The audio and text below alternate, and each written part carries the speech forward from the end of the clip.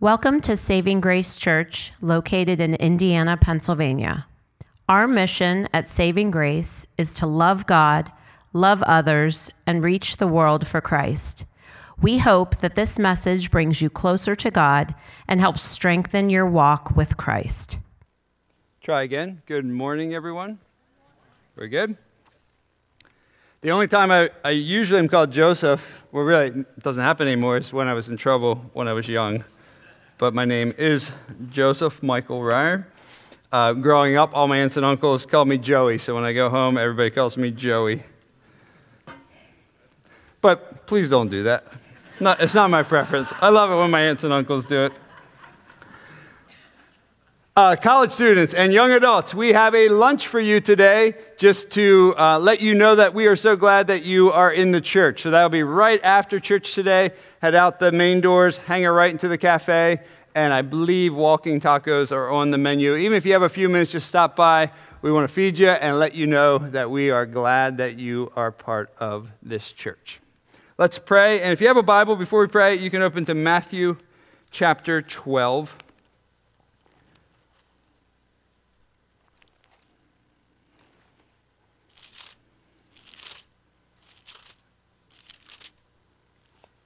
Let's pray. Lord, thank you for just a beautiful day that we have today. We thank you that it's another day that you have made. Thank you that we get to gather as your people. Thank you for your word. Holy Spirit, I ask that you would help me to faithfully preach your word. And Holy Spirit, we pray you would bring light to your word and you give us grace to apply your word. And we would encounter you through your word. And I pray specifically that you would strengthen our confidence in Jesus this morning. That no matter what we go through or what happens in life, we would be so confident in who you are as revealed in your word. And I ask all this in Jesus' name. Amen. So we're going to be looking at Matthew chapter 12, verses 22 through 50. We'll get there in a moment. But I want to begin by reading a portion of an introduction to a book by a woman named Amy Taylor. She writes the following in her book introduction, The Divided Family in the Civil War. She writes this: Abraham Lincoln warned in 1858 that a house divided against itself cannot stand. Then she writes, We need not reach far into the vast library of Civil War history to find evidence of divided families. The idea that two brothers or a father and a son or a husband and a wife could assume opposing stances in the war has both captivated and perplexed scholars, writers of fiction and filmmakers since the first shots were fired over Fort Sumter. The introduction goes in to describe some of the famous people that you might know throughout history who had spouses on different sides of the Civil War. And obviously, for our country, the stakes were very high for the Civil War, but you can imagine how difficult it would be if you were on one side of the war and someone very close to you was on the other. The reason I wanted to start with that is this morning we're going to see that Jesus is going to draw a line in the sand. And he's going to really ask us the question, whose side are you on? See, the stakes were high in the Civil War, but the stakes, spiritually speaking, are much, much, much higher. Last week, Dave did a great job introducing some of the themes and ideas of chapter 12. And one of the verses he read was this, as he introduced one group of Jesus' enemies, named the Pharisees. They are the religious leaders. And he did a good job because sometimes we think they're the bad guys, but if we're honest, sometimes we are them, and we're like them.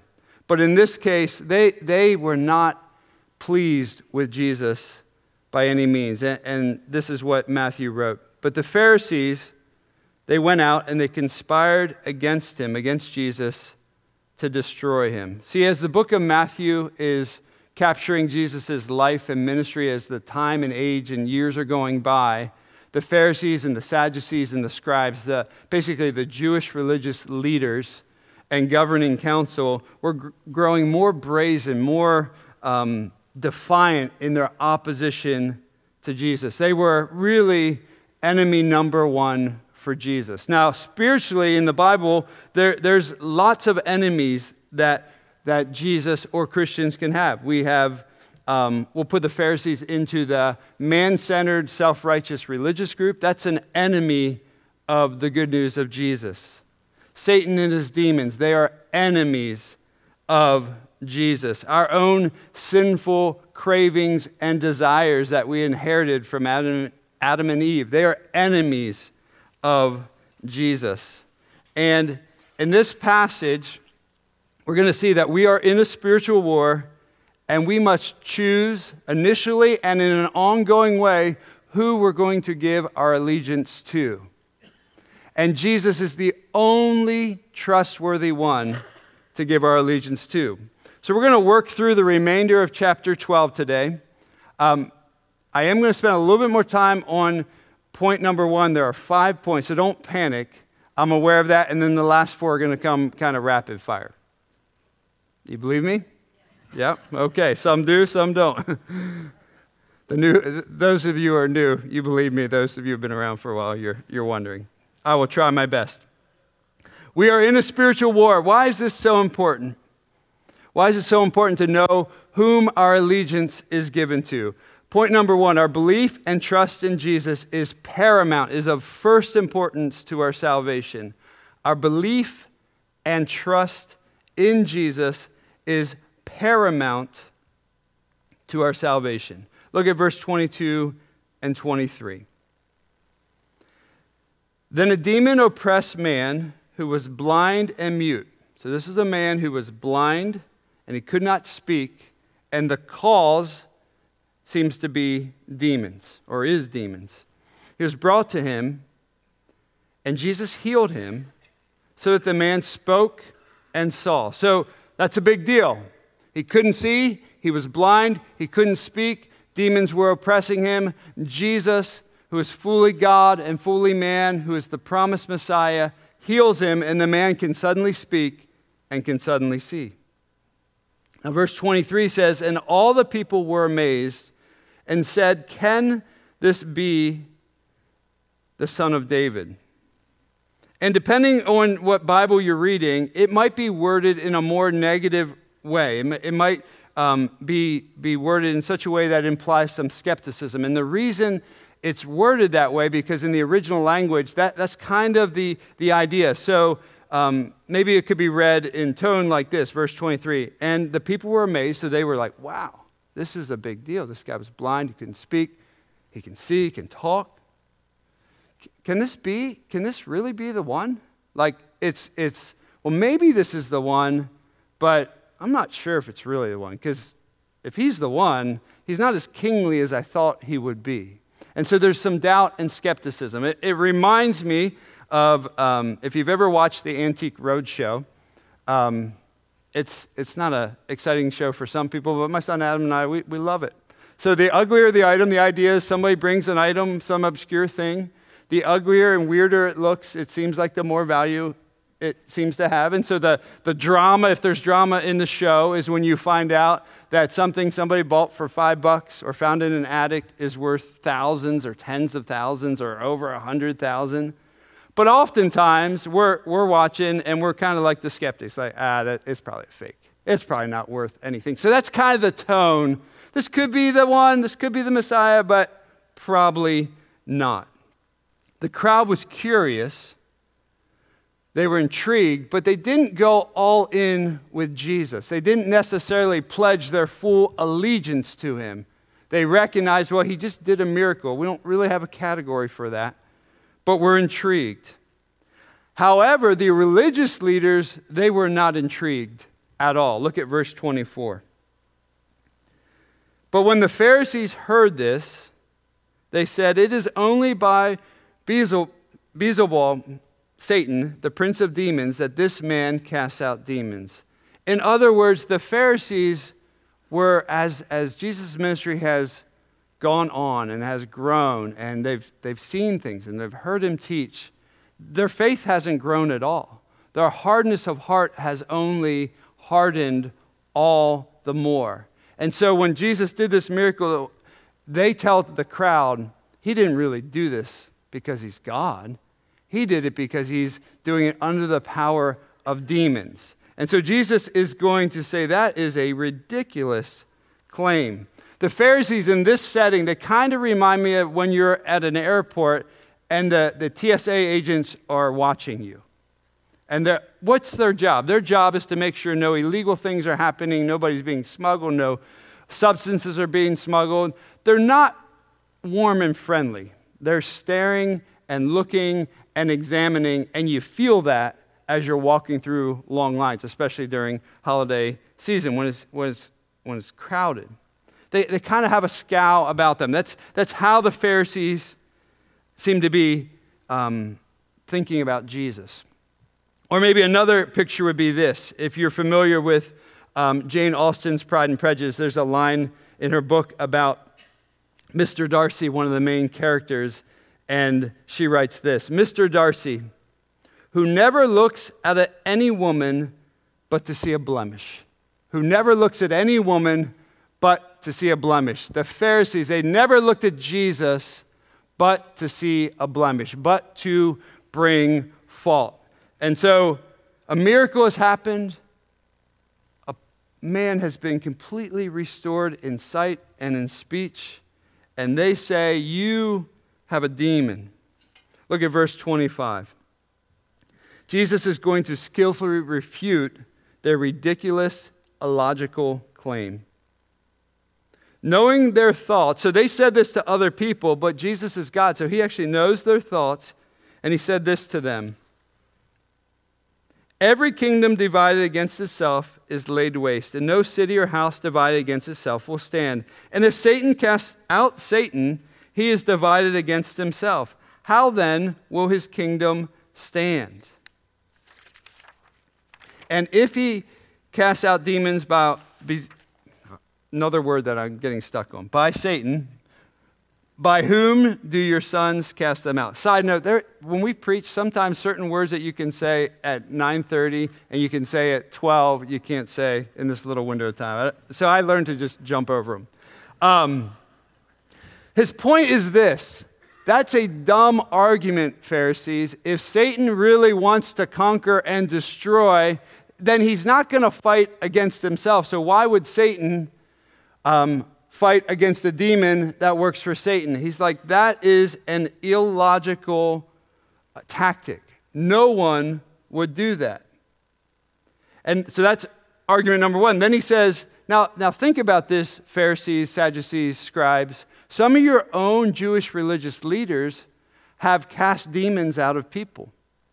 How did they do that? That's what he's saying in verse 27. By whom did your sons, the Jewish people, cast them out? Therefore, they will be your judge.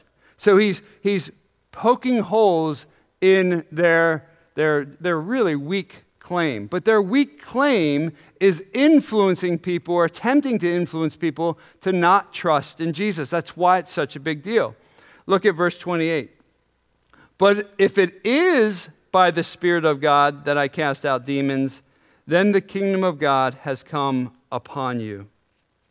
In other words, he's saying to Pharisees and Sadducees and scribes and to us, hey, if these guys are wrong, and I have in fact not just this man healed, but lepers and even dead people like Lazarus I've called out of the grave, and I've done it through the Spirit of God. If that really has happened, then the kingdom of God is here. See, when Jesus came to earth, he inaugurated the kingdom of God in the introduction of his ministry. And what we're going to see throughout this chapter is there is no room for neutral. Just like the Civil War, there was no neutral. You couldn't say, I'm indifferent. You're either on this side or you're on that side. That's what Jesus is pushing for. Look at verse 29. But he's not done refuting their argument and claim that he is doing things by the power of demons. Verse 29. Or how can someone enter a strong man's house and plunder his goods unless he first binds the strong man? then indeed he may plunder his house. In other words, Jesus' ministry, he came to set the captives free. He came to set people who are enslaved to all kinds of sinful passions and desires free. He came to set free those who were possessed by demons, like the man we find in the book of Mark who's living in a graveyard and he's homeless and he's a harm to himself and to others, and Jesus shows up in power and he sets him free. He said, in order to do that, you got to plunder the strong man. In this account, the strong man is Satan and his minions. Got to go after them so we can set the people free. That was part of Jesus' ministry. Verse 30. Now this is where, if there's a line in the sand and it's decision time, Jesus is going to draw the line. Look at verse 30. Whoever is not with me is against me, and whoever does not gather with me scatters. So he's drawing the line. You're either on this side or on this side. And so that's important for all of us to know, what side are we on? Are we with Jesus, trusting in him that he is fully God, fully man, died on the cross for our sins, rose from the grave on the third day, is ascended in heaven, and one day will come back for us? Or are we indifferent? See, sometimes I think we like to kind of hang out in what we think is a neutral territory. But he's saying there is no neutral territory. If you're not for me, you're against me. And then he says, this is one evidence that you're for Jesus: whoever does not gather with me scatters. One evidence that you're with Jesus is you really believe heaven and hell are real and Jesus is the hope and the answer. And so you want to share that and you want to gather. You want to pull people into it.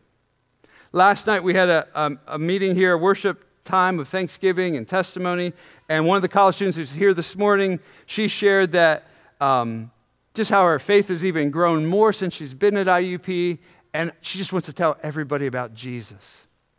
See, the line in the sand has been drawn, and she is clearly a follower, a disciple of Jesus. And one of the evidences is she wants others to come in. Whoever is not with me is against me. Whoever does not gather with me scatters. See, our belief and trust in Jesus is paramount, of first importance. Do we really believe this? And this is true not just in the initial moment where you become a Christian, but as life goes on, do I still believe and trust and have confidence in Jesus as revealed in the Bible? Okay, next we're going to look at one of the most confusing passages in the New Testament, just to give you a heads up. Look at verse 31. Therefore I tell you, every sin and blasphemy will be forgiven for people, but the blasphemy against the Holy Spirit will not be forgiven. And whoever speaks a word against the Son of Man will be forgiven, but whoever speaks against the Holy Spirit will not be forgiven, either in this age or the age to come. So let's kind of walk through this a little bit. Let's tackle the easiest part first, which is the very first part, verse 31. Therefore I tell you, every sin and blasphemy will be forgiven people. That's the good news of the gospel. That's why the word gospel means good news. That's why we want to share the good news of Jesus. Because no matter who you are, no matter what you've done, no matter how many times you've done it, if you own that sin and turn to Jesus, you can be forgiven. That's what it says. Every sin and blasphemy. I mean, think of the Apostle Paul in 1 Timothy. He says, I was a blasphemer. I was speaking against King Jesus, and I was forgiven. Think of Peter, who denied he even knew Jesus for a moment when Jesus was arrested. He was forgiven and restored and set in as one of the premier apostles and a writer of Scripture. Think of all the other people we meet in the Bible. We see those who have committed adultery forgiven, prostitutes forgiven and restored. We see the thief on the cross who never, if you think about this, he never, ever went to a Christian gathering, never read the Bible, probably never prayed to that moment he's suspended on the cross beside Jesus. And most likely, he wasn't just a thief, but he was most likely, your Bible might say robber, but what's implied there is most likely they beat people up. Sometimes those people died. So he could have been a murderer as well. He was a very bad man. And he turned to Jesus in faith at that last moment. And Jesus said, "You'll be with me today in paradise." So that's the clear good news of the gospel. So what do we do with this idea of blasphemy against the Holy Spirit? Look at verse 32 again. Or the second part of verse 31 into 32. But then he says, "But the blasphemy against the Spirit will not be forgiven. And whoever speaks a word against the Son of Man will be forgiven, but whoever speaks against the Holy Spirit will not be forgiven, either in this age or in the age to come." Yikes. So what do we do with that?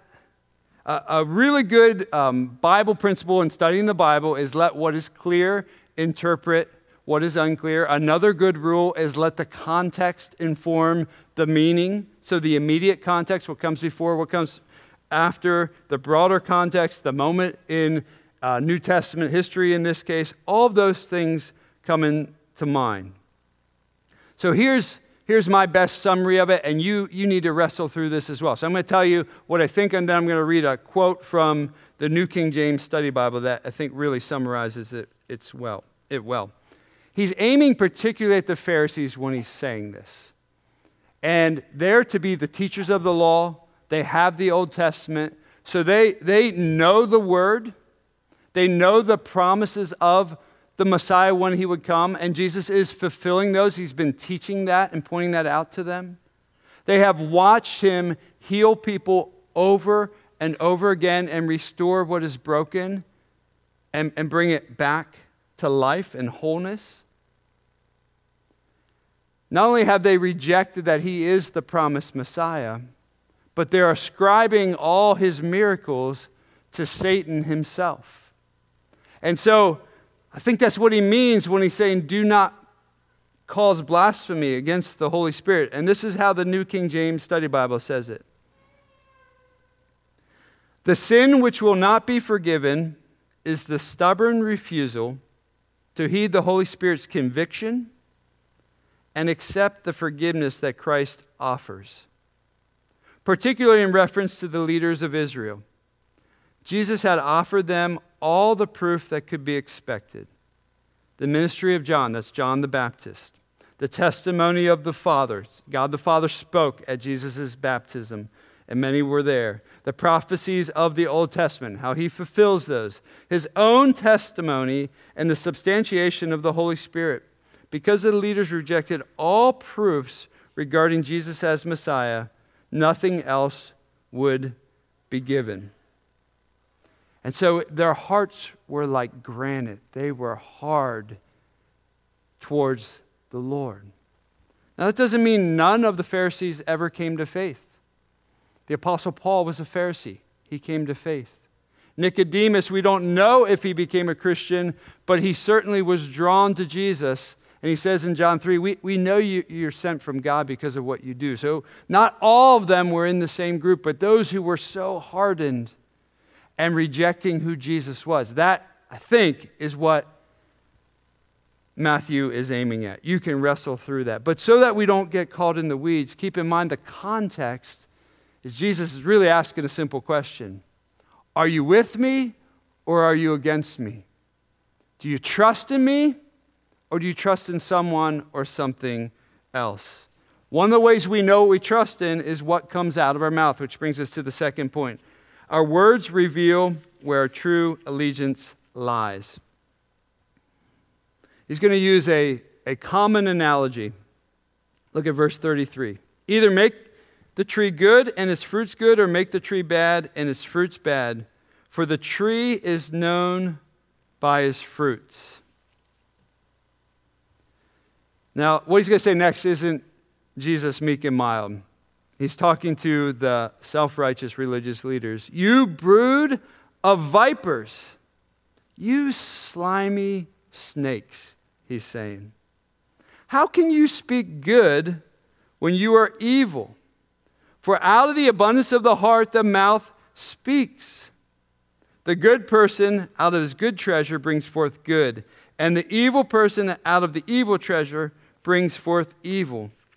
I tell you, on the day of judgment, people will give an account for every careless word they speak. For by your words you will be justified, and by your words you will be condemned. That might seem harsh. That might seem strong. But Jesus knew that they were leading or attempting to lead people away from God's remedy for their human condition, the sinfulness of man. And he knew that a judgment is coming. See, when Jesus comes back again, it says, triumphant king to gather his people. And he wants to gather as many as he can. But it's a big deal when people lead others away from Jesus. It's a really, really big deal. So whether they're serpents or snakes or seemingly very well-spoken, articulate TikTok videos that in 30 seconds undermine the entirety of the Christian faith, that's a really big deal. And so we don't want to be influenced by false teachers who are saying something that is not true about Jesus, who is fully God and fully man. And whether they are the Pharisees hiding under the religious garments of the Old Testament, or they are modern day people that grew up in a Christian church and now have turned out of it and rejected Jesus and are seeking to influence many, many people to do the same. That is a really big deal. Just like the Civil War, there's no middle. There's no nice enemy of Jesus. And that's kind of his point. He wants us to know and put our absolute trust in allegiance to him, no matter what happens. Sadly, many walk away from Jesus because of churches, because of, let's say, the church universal or church local, where Christians or those who aren't even Christians do things under the name of Jesus that cause harm. That's a really big deal. That's a sad reality. But that's not Jesus.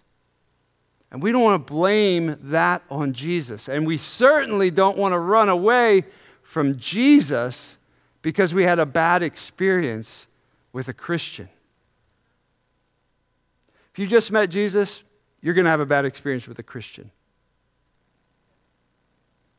You're most likely going to be a bad experience of a Christian to someone else at some time. We live on both sides of that. But Jesus is absolutely perfect and trustworthy. And one of my prayers for this sermon is that your resolve would grow to trust in Jesus. Your confidence would grow. As culture becomes more volatile to Christianity, maybe in our day and age, as the stakes get a little higher for Christians living in the United States, be confident that Jesus is truly who he says he is. And you can trust him. You can rest in him. You can go to him. Last night, Janice, who's over here to my left, shared about how thankful she was for her salvation. She met Jesus at the age of 5. Somebody invited her to a Sunday school class. Her mom was not a believer, a follower of Jesus. And she heard the song, Jesus Loves Me, and her heart was warmed and awakened. She's now 84 years old. And she exhorted everybody that Jesus is so worth it, so trustworthy. And then she also, Janice, you said, life hasn't always been easy. Well, she's lived a long life. So that life hasn't been easy. You can imagine there's been some real challenges. But Jesus, she said, has always, always, always been faithful. You can trust him. So, one of the ways we know we trust him is by what comes out of our mouth. Out of the abundance of the heart, the mouth speaks. Next, we will see recognizing Jesus' true identity is vital to our salvation. Verse 38, then some of the scribes and Pharisees answered him, "Teacher, we wish to see a sign from you." They didn't really wish to see a sign. They've seen many signs from him. But he's wise. Listen to what he says. But he answered them, "An evil and adulterous generation seeks for a sign. But no sign will be given except the sign of the prophet Jonah. For just as Jonah was 3 days and 3 nights in the belly of a great fish, so will the Son of Man be 3 days and 3 nights in the heart of the earth." In other words, Jesus is about to say, one far greater than Jonah has come. And just like Jonah was in the fish for his rebellion, I've been perfect, Jesus is saying. And my 3 nights and 3 days is going to be, I'm going to die on the cross to save all those who will look to me. And then I'm going to rise on the 3rd day. Then he says this, the men of Nineveh will rise up at the judgment with the generation and condemn it. For they repented at the preaching of Jonah. They repented because Jonah warned them. Even did it reluctantly. He tried to run away from that call. But he did warn them, and they did respond. And if you study who they were an evil, wicked people. That's one of the reasons Jonah didn't want to go to them. And they responded, and God heard their prayers. And now Jesus is saying, something far greater is here. And you are still rejecting Jesus. So the people of Nineveh will rise up in judgment with this generation and condemn it. For they repented at the preaching of Jonah, and behold, something greater, you could say far greater than Jonah is here. See, Jesus is the perfect prophet, priest, and we're going to see right now, king. Look at verse 42. And the queen of the south, that's the queen of Sheba, will rise up at the judgment with this generation and condemn it. For she came from the ends of the earth to hear the wisdom of Solomon. So she came, you can read this in, I believe, the book of Kings.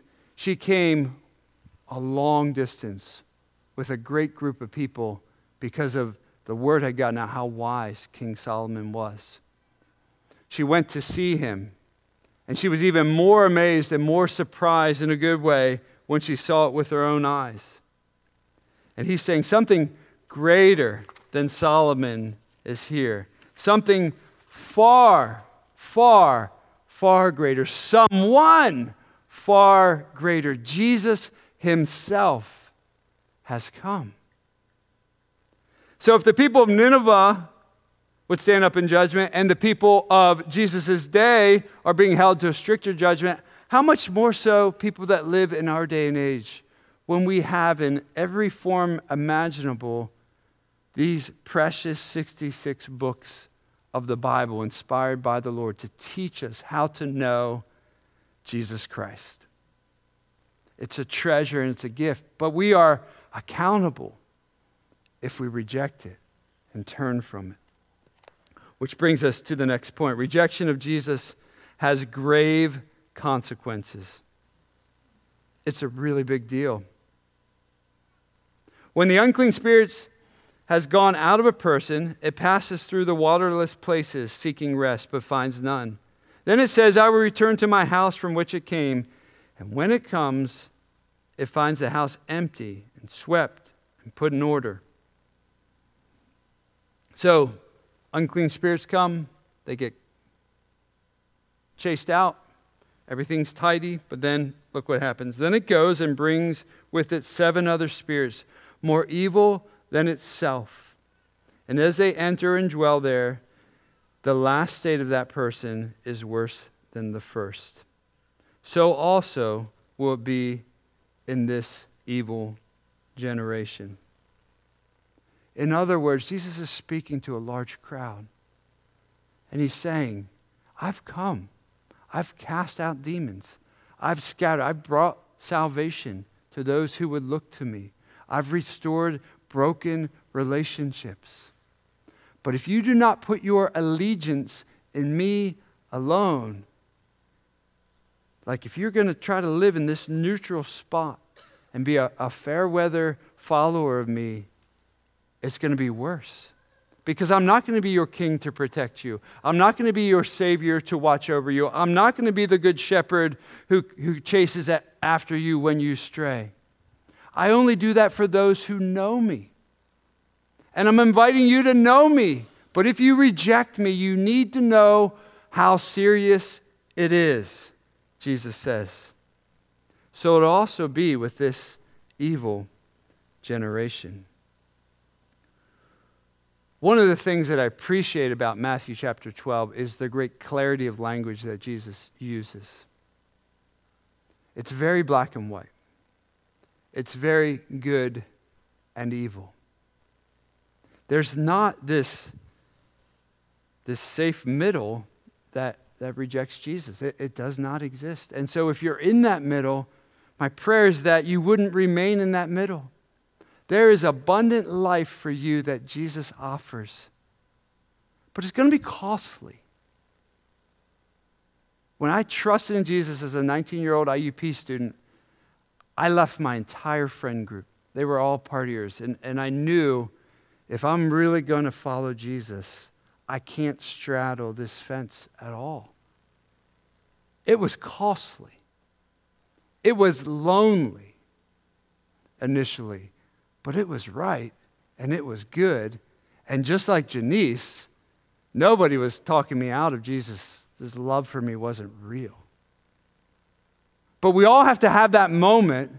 And at times in our lives, we have to have that recommitment moment that, Lord, my grasp is getting weak. I need you to strengthen me. I need you to help me. I'm getting confused about you. I'm getting confused about your word.